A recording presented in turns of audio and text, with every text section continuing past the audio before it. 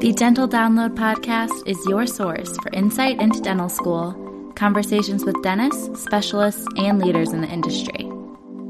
With new episodes every Monday morning, I'm your host, Haley Schultz. Let's get into this week's episode.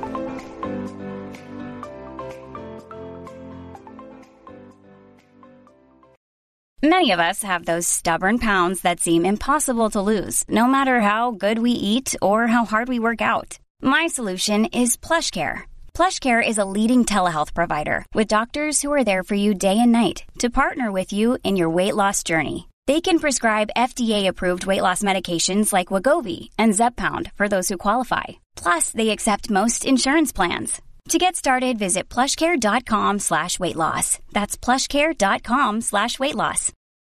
Okay, hi everyone. We have a guest here today, and I'm going to let Dr. Kyle introduce himself a little bit. If you can just talk about like your educational background, where you're practicing now.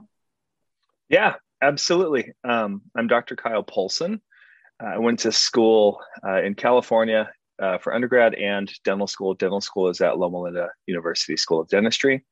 Graduated in 2015. So I've been practicing for almost 7 years. And how far do you want me to keep going with this? Yeah, I could talk forever. Yeah, I mean, one of my next questions was just going to be, what was your journey like after graduating dental school with finding a job and everything? So I didn't know any dentists growing up. Like, I have no connections. I don't know anybody. My dad is a contractor, turned tire salesman, and my mom stayed home. And I wanted to be a dentist just because I had a really cool dentist as a kid. My undergrad, as far as I know, I was the first one to go to dental school from it. So we were just kind of winging it. And so that it's important because translating into after dental school life, like, I was pretty lost. I felt prepared, like, clinically. I'd done a ton of extracurriculars. I was good on clinic. I felt comfortable being a dentist, but didn't know how to, like, I don't know, turn myself into one, I guess, business wise, where to go, who to talk to, how to, like, be a partner, market myself, stuff like that. So I had every intention of working in a private practice, owning something. I always knew I'd be an owner in whatever capacity that meant. And I had this kind of vision to go back and partner at the office I grew up in, which was a pediatric practice that GPs only did pedo. And so I was, like, kind of moving towards that and had talked to them, and they turned me down at first. Came back a few years later, and we can get to that. But I ended up throwing out applications to a few private practices who were looking for partners. And I just didn't find anything that felt worthwhile. Or just hiring associates. And I remember one guy was like, "Oh yeah, I have 4 operatories. You can have one." It's like, okay, sure, whatever. And he's like, "You're gonna have to bring all your own patients, because the ones that are here are mine. And so you're gonna have to market your own patients. And I don't want to have to stop and help you. And I don't want to." And it's like, "Oh, I'm independent. Like, I could figure that out, I guess. I don't know." And I remember he had a CEREC machine. I'm like, "That's cool." He's like, "Yeah, but people don't appreciate it. So I scan it, and then I invert it in the software, and I mail it when they're gone and tell them I sent it to the lab." I'm like, "You're so backwards. Why would you do that?" And I was just like, "Dude, this guy's crazy." And then he cut the lady's cheek with the drill and told her that she bit her cheek. And I'm like, that's, like, too much unethical for one day. So that didn't pan out. I applied to a really high-end practice in San Luis Obispo because I was like, I'm going to move by the beach, and, didn't get anything back from that. And I was looking, kind of all over Southern California, and just nobody wants to hire a new grad with no experience for somewhere in a decent practice. I think that there are obviously some, because there are people who do it, but I didn't find anything. And so I ended up reaching out to Pacific Dental Services, and, like, was 100% thinking, like, it's not going to happen. Like, I'll work for a while and bail, and went to interview in Northern California. That's where I'm from. That's where my family is. So it's like, I guess I'll move back to NorCal. And when I was interviewing up there, it just didn't feel right. I didn't hit it off with the person who was interviewing me, and kind of just fell into where I was in Menifee, California, which is Southern California. And we're an hour from everything. We're like an hour from San Diego, an hour from Carlsbad, from LA-ish, from Palm Springs. Like we're kind of just right in the middle. And I have some family who's down here. My wife's family's in Riverside. So it seemed like, it's like, yeah, that's kind of a cool fit. And it just really fit me, like in my personality, and it fit a whole lot better than I expected. And so, years later, I had this opportunity to partner in that office that I had always wanted, that pediatric office.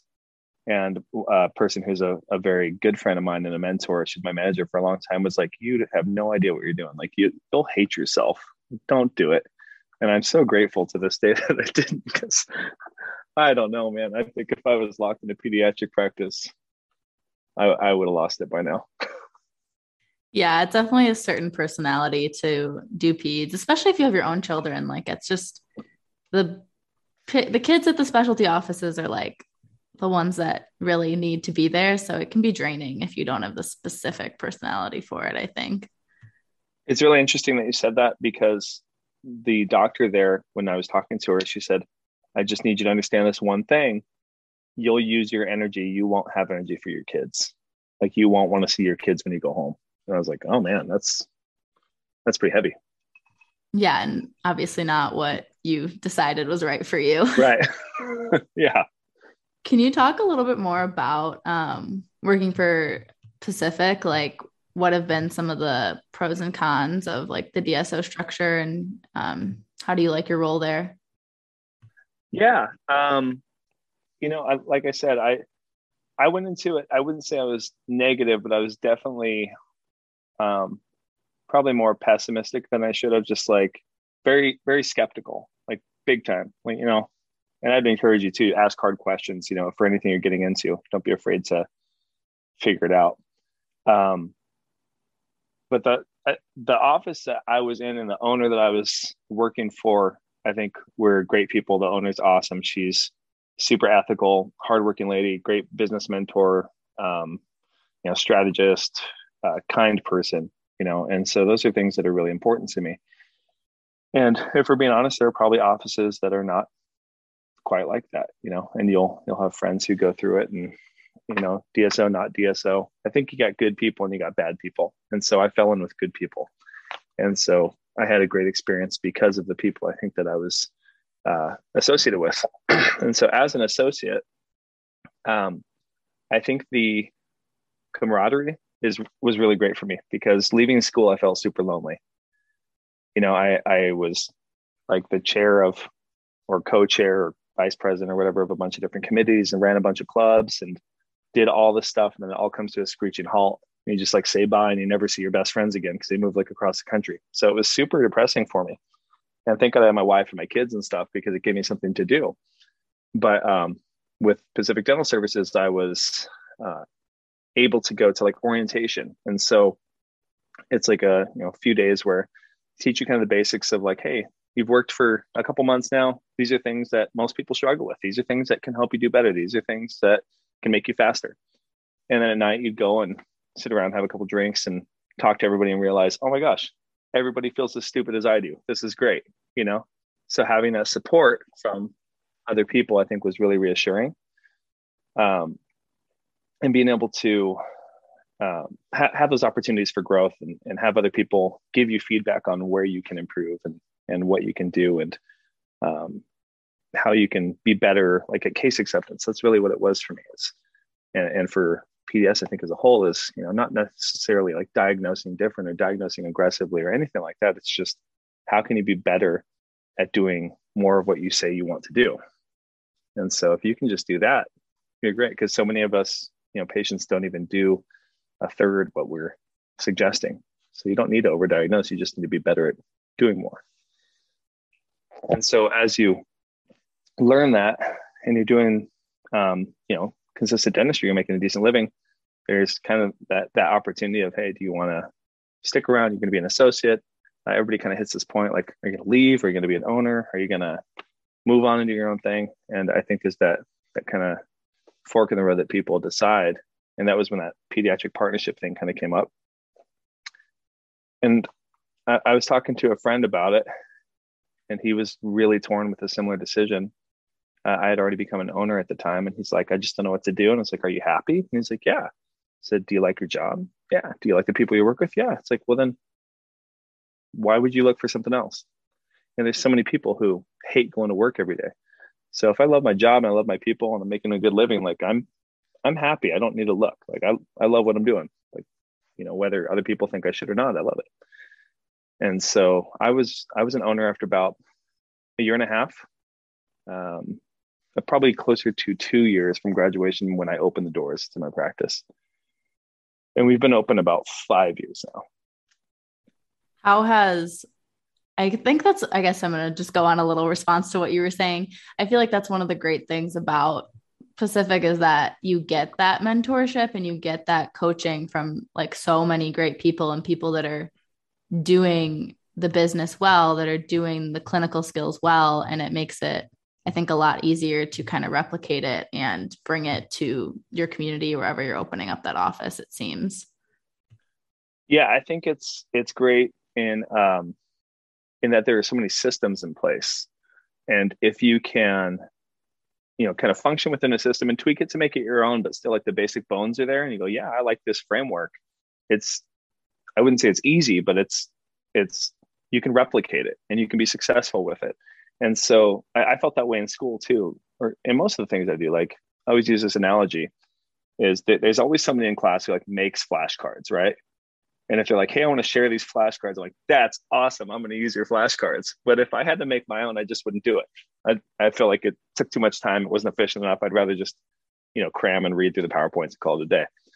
And so I feel like that's kind of like what a model for, at least the PDS DSO is like, hey, we've come up with all these, partnerships, these relationships with vendors, these strategies, and like, here they are, kind of do what you want with them. And so it makes it so much easier than kind of building something from scratch.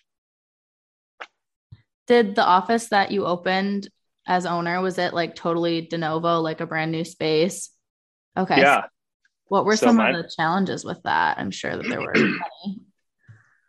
Yeah. I mean, you're taking me back a bit. The de novo, I think, is really exciting because it's very much yours, And so that was attractive to me because I wanted the challenge of it, but I also just wanted to be able to make sure that the culture that I wanted for my practice was going to be alive there. And so the challenges, I think, are, as a new owner, probably the biggest things is learning how to like hire and fire people. It's so hard to figure out what you're getting out of somebody and what you can get, or those questions that you can ask to try to figure that out in a short period of time. And so over the years, I've, probably was really attracted to like very flashy, like, wow, this person knows so much. And I've gotten more towards, this is a really good person. And I think good people who I almost cussed, give a rip, are so much more valuable. And I'd rather work with them. I want to be surrounded by good people. I want people who treat people well, who say please and thank you, who are kind, who work hard, who want to earn it. Like those are the people that I'm attracted to. And so now it's like, if I had two candidates and one is, oh, I've been working for 10 years, but they're kind of a jerk. And one who's straight out of school, but they have a heart of gold and they're just like dying to learn and dying to figure out like how to be better. That person is so much more attractive as somebody to work with and somebody to develop as an associate, because,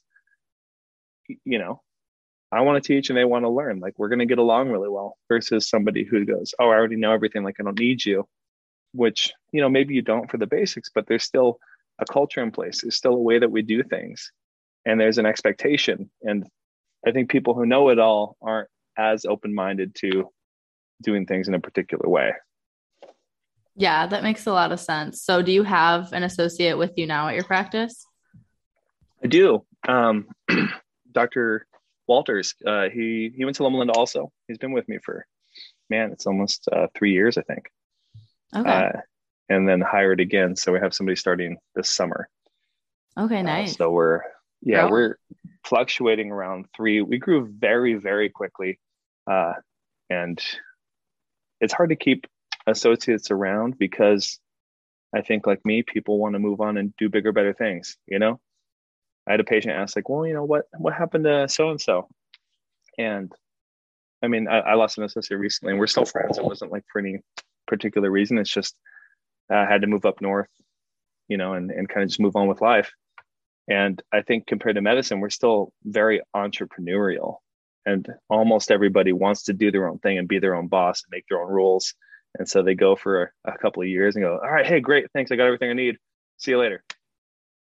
And so we want to be a part of that. It would be great to have them stick around and partner with them and open an office, but it's not right for everybody. Yeah, no, that makes sense. Another day is here and you're ready for it. What to wear? Check. Breakfast, lunch, and dinner? Check. Planning for what's next and how to save for it? That's where Bank of America can help. For your financial to-dos, Bank of America has experts ready to help get you closer to your goals. Get started at one of our local financial centers or 24/7 in our mobile banking app. Find a location near you at bankofamerica.com/talktous. What would you like the power to do? Mobile banking requires downloading the app and is only available for select devices. Message and data rates may apply. Bank of America NA, member FDIC. What would you say, like, in your opinion, is kind of the sweet spot for how many operatories work well and like how many hygienists to have each day? That's a hard question because it really depends on like who you are as a person. Like I don't hardly know you, but I feel like I know enough that you thrive on stress a little bit. Yeah. And you just like to be busy and you like to figure it out and you like to problem solve and just like you bite off more than you can chew, but you figure out how to chew it, And I'm kind of like that too. So for you, I think the bigger, the better. You're going to find a way to staff it. You're going to love the challenge of operating it. You're going to love, oh man, I lost somebody, but I'm going to find somebody and, plugging and playing and stuff like that. So for somebody like you, I'd say go as big as possible just because the challenge is fun if you like that kind of challenge, right? So that's what I wanted to get into. I'm like, yeah, as much as we can do, let's do it. Even like first day you open, they're like, do you want to pay to build out a few chairs or more chairs? I'm like, as many as you'll let me build out, build them out. Like we're going to fill them up. But I had a friend who I worked with years ago. He was like an associate, my senior, had been there for a few years. And he's very stressed out just by the volume, I think, and by the number of people in the practice, the number of people to, I guess, keep track of. And since there were doctors, your assistants would be the exact same person every day. The front office, you might have somebody to work with differently each day. And he just needed that control.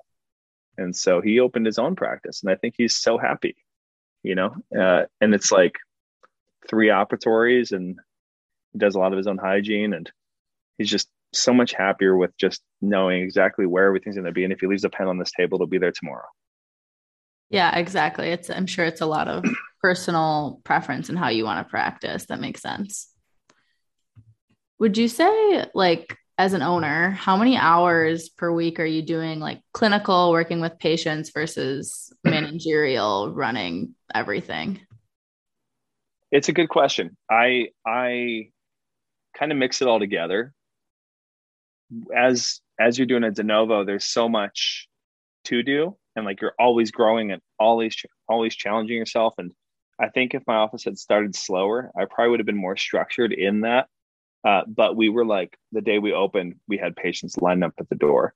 And so it's been busy since day one and we've been just growing, just catching up with it. So I, started out thinking like, oh, I'll take a day off each week and do administration and stuff like that. And then they're like, hey, we got, 10 new patients. I'm like, oh, well, squeeze them in on that day. I'll do that instead. And so it's kind of done that way for me. I had just gotten to a point where I was doing Fridays and trying to do admin on Fridays. And then my associate moved up north. So now I'm picking up Fridays again. So generally, I think, like at least with Pacific Dental Services, there's so much there. You could technically not do admin, right? There are people who probably don't do any of it at all. It depends on your level of commitment and I think how successful you want to be. I think if you rely on, one side of the relationship to do all of that work, then you're not getting the full potential out of it. And so I am still very involved with it. I like to know what's going on. I like to interview people who are going to the front, and I make sure if somebody has to get fired, I'm the one doing it just because I think it's my obligation. I think just as a leader, that's what you do.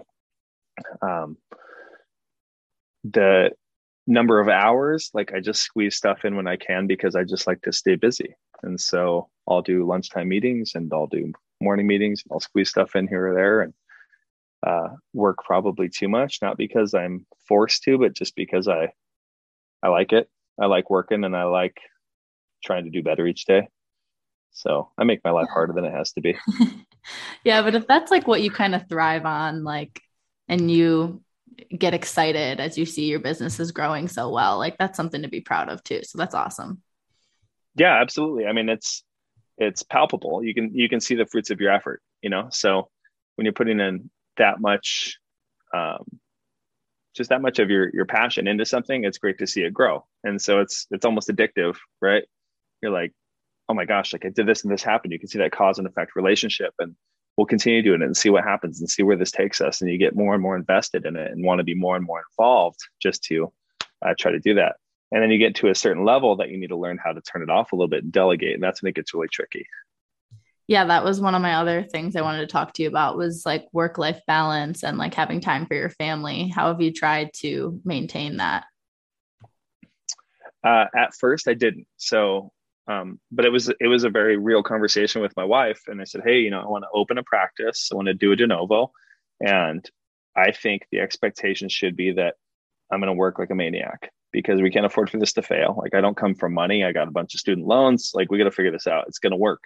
It's like, so you're not going to see me for 2 years and we're going to blow through all of our savings. And that was like the expectation I said just from the beginning. Like I'm going to work like 6 days a week and like we're going to make it happen. And it was more like we didn't blow through our savings. We made more money than we thought, but she still didn't see me. And I probably worked to that level for probably 3 years, I would say. And I don't think I took a vacation, like a real like vacation for at least 2 to 3 years. And then now I'm a lot more comfortable doing that because I have support. So I have associates who understand the culture. They can take care of patients comfortably. And I can get out and do stuff like that. And there are times when you can and times when you can't. But I'm home. I try to be home every day by dinner. I wasn't before, but now my kids are getting a little bit older and I really want to be there. And so like it's a bad habit, but I like to keep my day busy. So half the time I work all day and I don't do my notes. And then I'll come home and have dinner, put my kids to bed, and do my notes at night. And so at least I still get to see my family on time. I get home right on time and then sit down and watch TV and write my clinical notes. Mm-hmm. Yeah, I get that. And it's tough at the sacrifice you had to make, but it's paid off. So that's really good. Yeah. I mean, I'm so grateful for where I'm at. I'm very fortunate. And I had the benefit of working really hard growing up. My dad, we built like swimming pools for a living in the summer. It wasn't uncommon to work, you know, over 60 hours in 110-degree heat in Central California. So air conditioning, like alone, you're like, yeah, I'm good.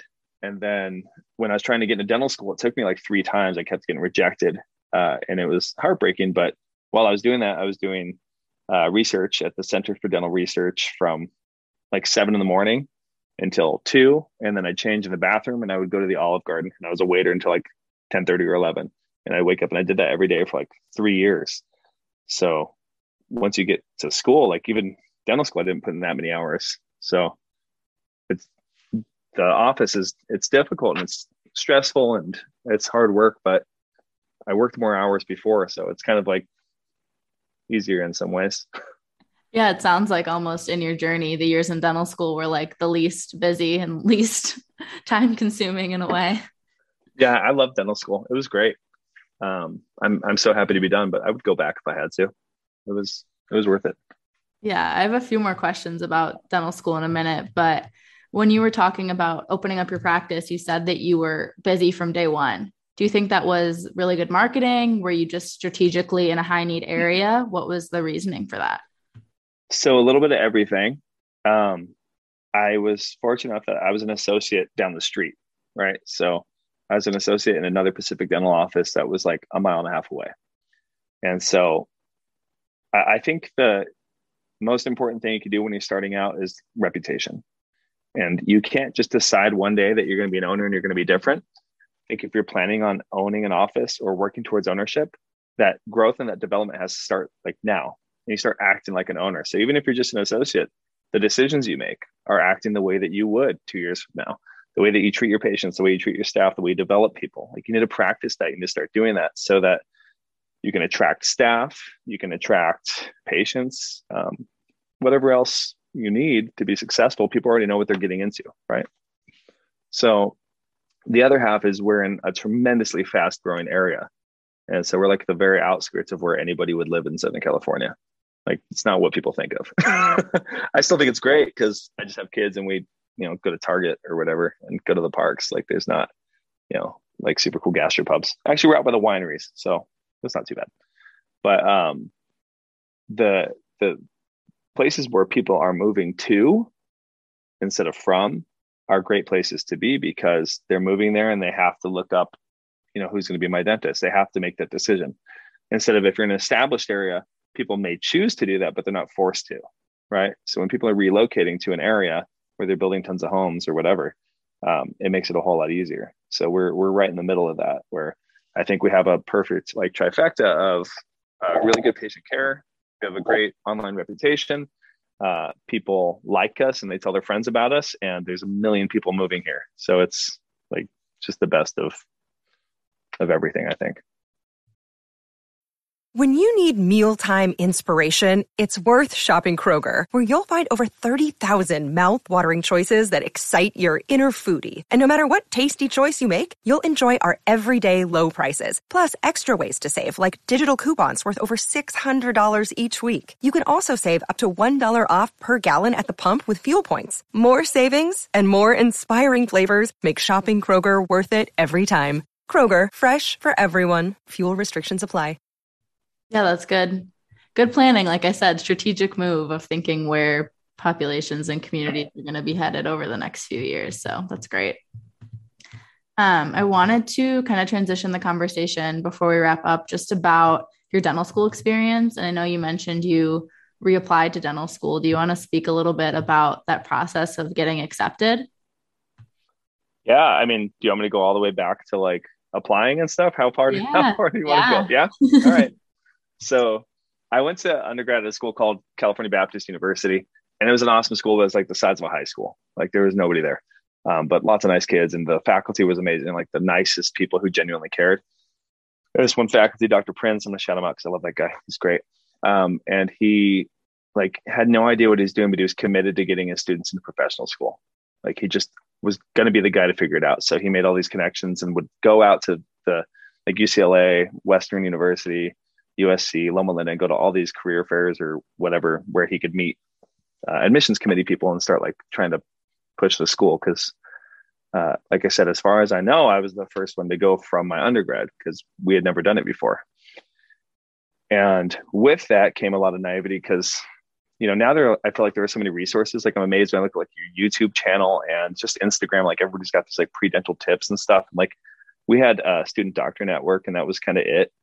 And it was just a bunch of people lying about how qualified they were, pretty much just to make you feel bad about yourself. And so you're trying to just figure out what to do because I didn't have anybody who went before me, and I didn't have really any connections. So I missed the first application cycle. I applied as a senior and I didn't know any better. It's like, so I had to take a gap year. When I took my DAT, I had a 13 in OChem, which is like embarrassing and abysmal.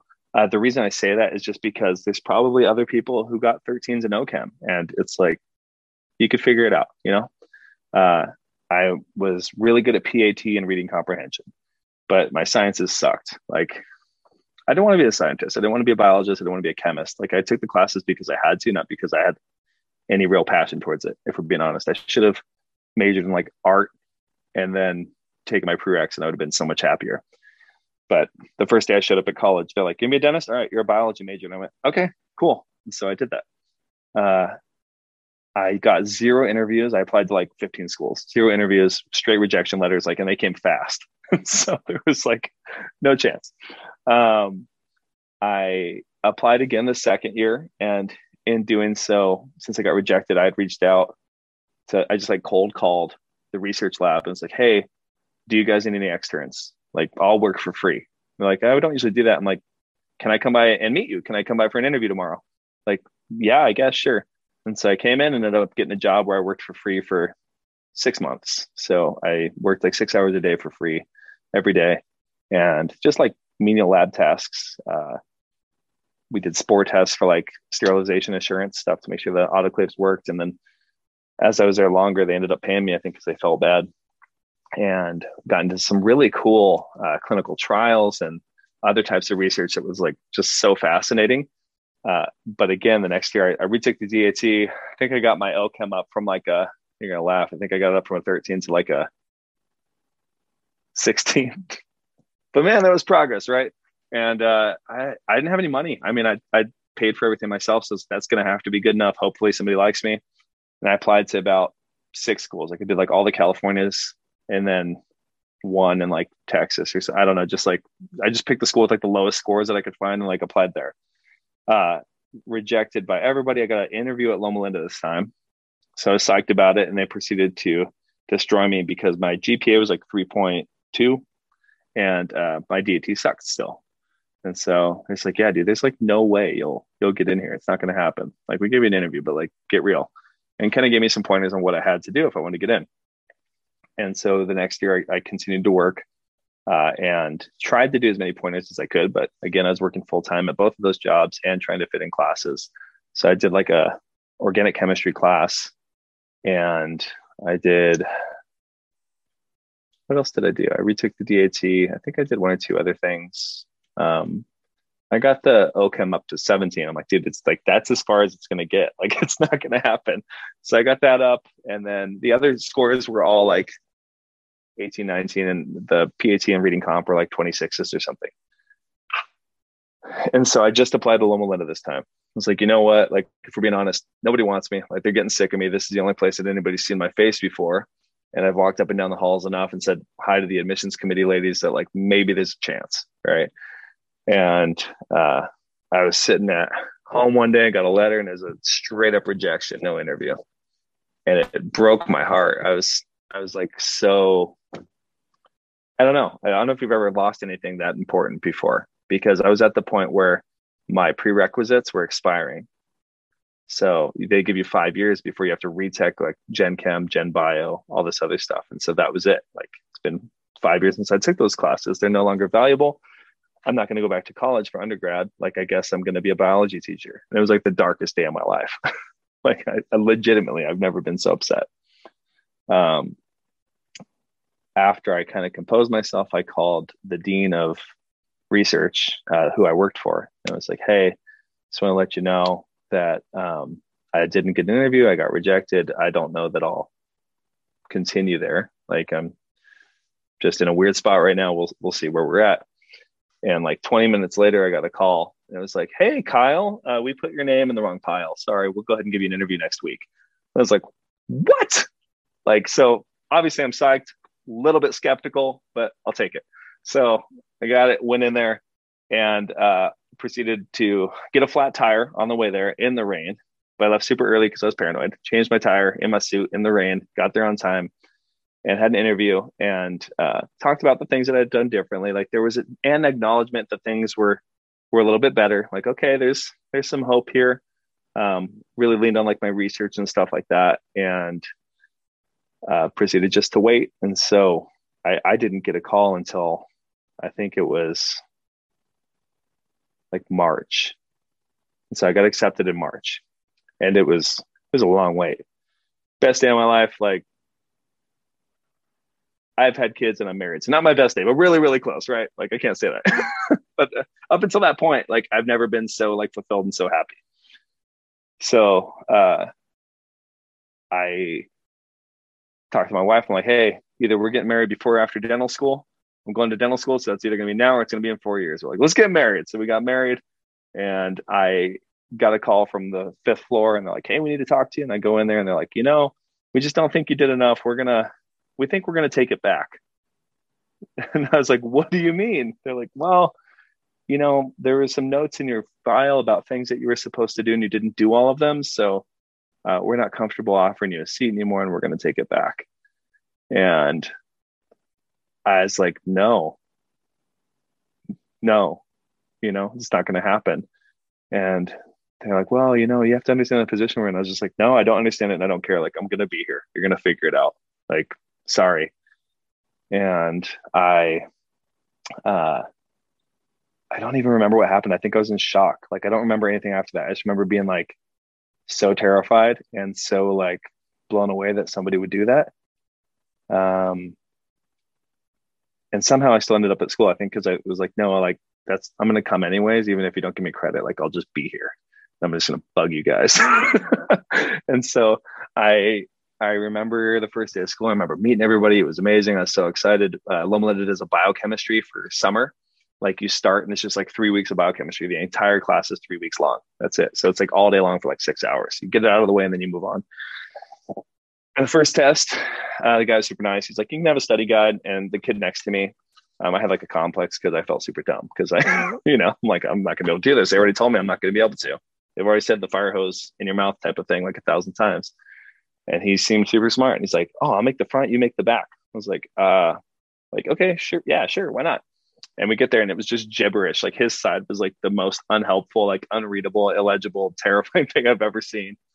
And I got the second lowest score in the class. And so like straight to the 5th floor, they're kind of like, and I told you so. And I'm like, hey, I know I screwed up. You'll never see me up here again. And luckily I got that one extra chance and they never saw me there again. And it certainly turned something on. I mean, I did everything I could at school. Like, anytime there's an opportunity to stay late, I took it. Anytime there's an opportunity to lead a club, I would do it. Anytime there was volunteer, like service stuff, I would do it.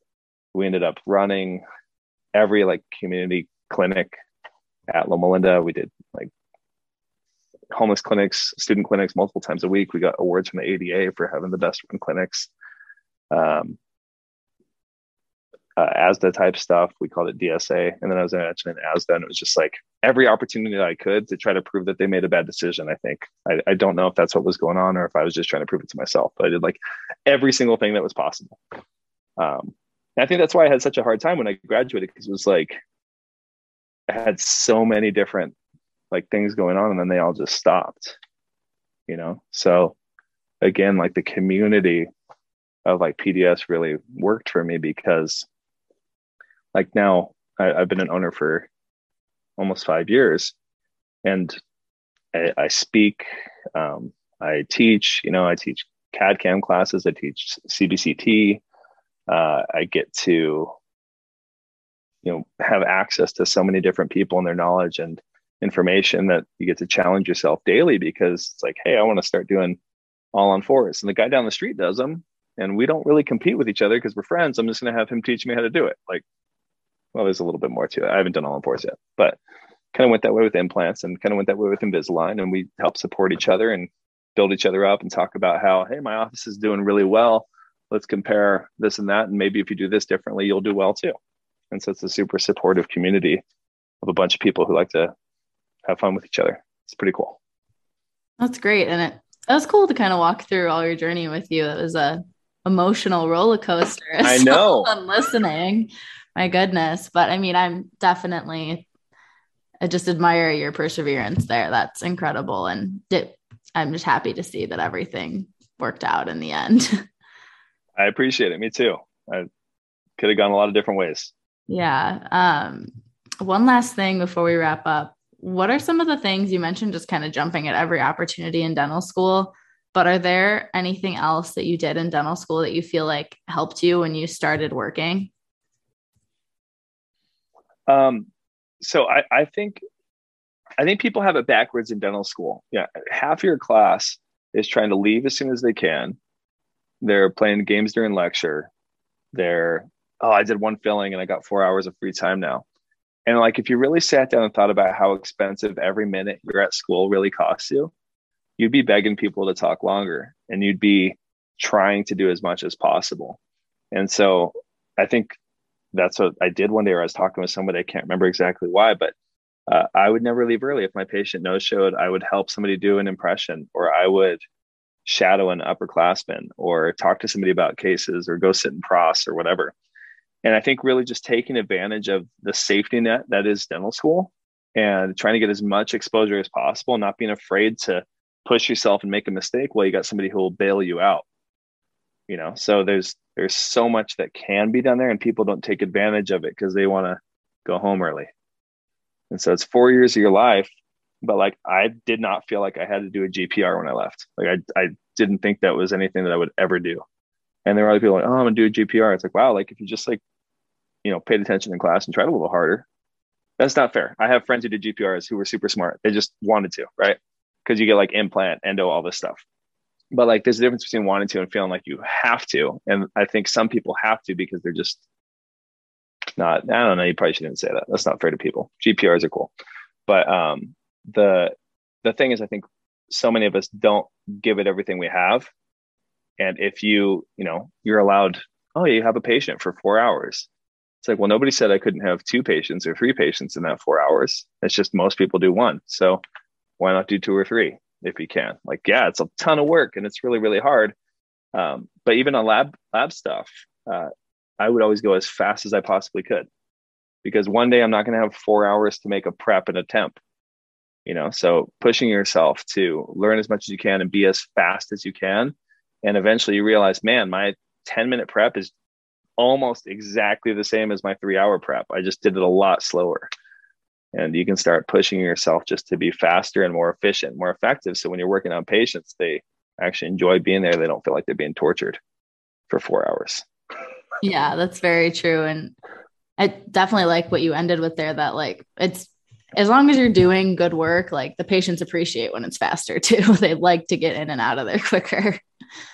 Yeah. I mean, good has to be the main goal, right? You can't be fast and horrible, but being really slow and perfect is not as important as being really fast and really good, So there's perfect and there's really good. And like, you have cement, like it's going to fill in that little ripple, like whatever. I think people hold themselves to these super, super high standards, which is awesome. But there's like all these pictures on Instagram of everything being just the most beautiful, perfect, amazing thing. And like, really clinically, is it going to make that big of a difference? Probably not. And if you're trying to get better every single day, like that's why it's called practice, but you cannot, I just don't see it as being helpful for anybody if it takes you hours and hours and hours to complete a regular task. You have to think about the business side too. You want to run a practice, you want to generate revenue, you want to have financial freedom. You can't do that by doing 1 or 2 things a day. So once you can increase that capacity and work a little faster, more efficiently, you can generate more revenue too. And you have time to do admin stuff. You have time to coach people. You have time to train people and keep generating that or growing also. Time is like the only thing that you can't get more of. Mm-hmm. Yeah. So I'd rather work fast and have more time. Yeah. I totally see what you're saying.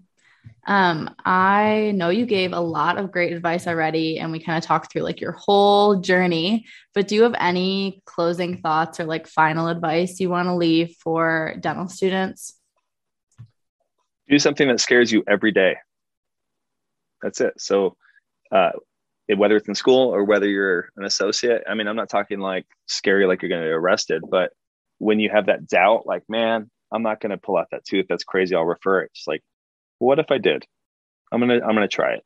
Like, what's going to happen? If you have major fears, like, don't ignore that. There's always something in your gut that tells you, maybe don't do this, but don't let that fear of like, what if I fail, prevent you from trying new things. Do your research and plan it out a week ahead and watch a ton of videos on it. Ask a bunch of people how to do it better, but just do it.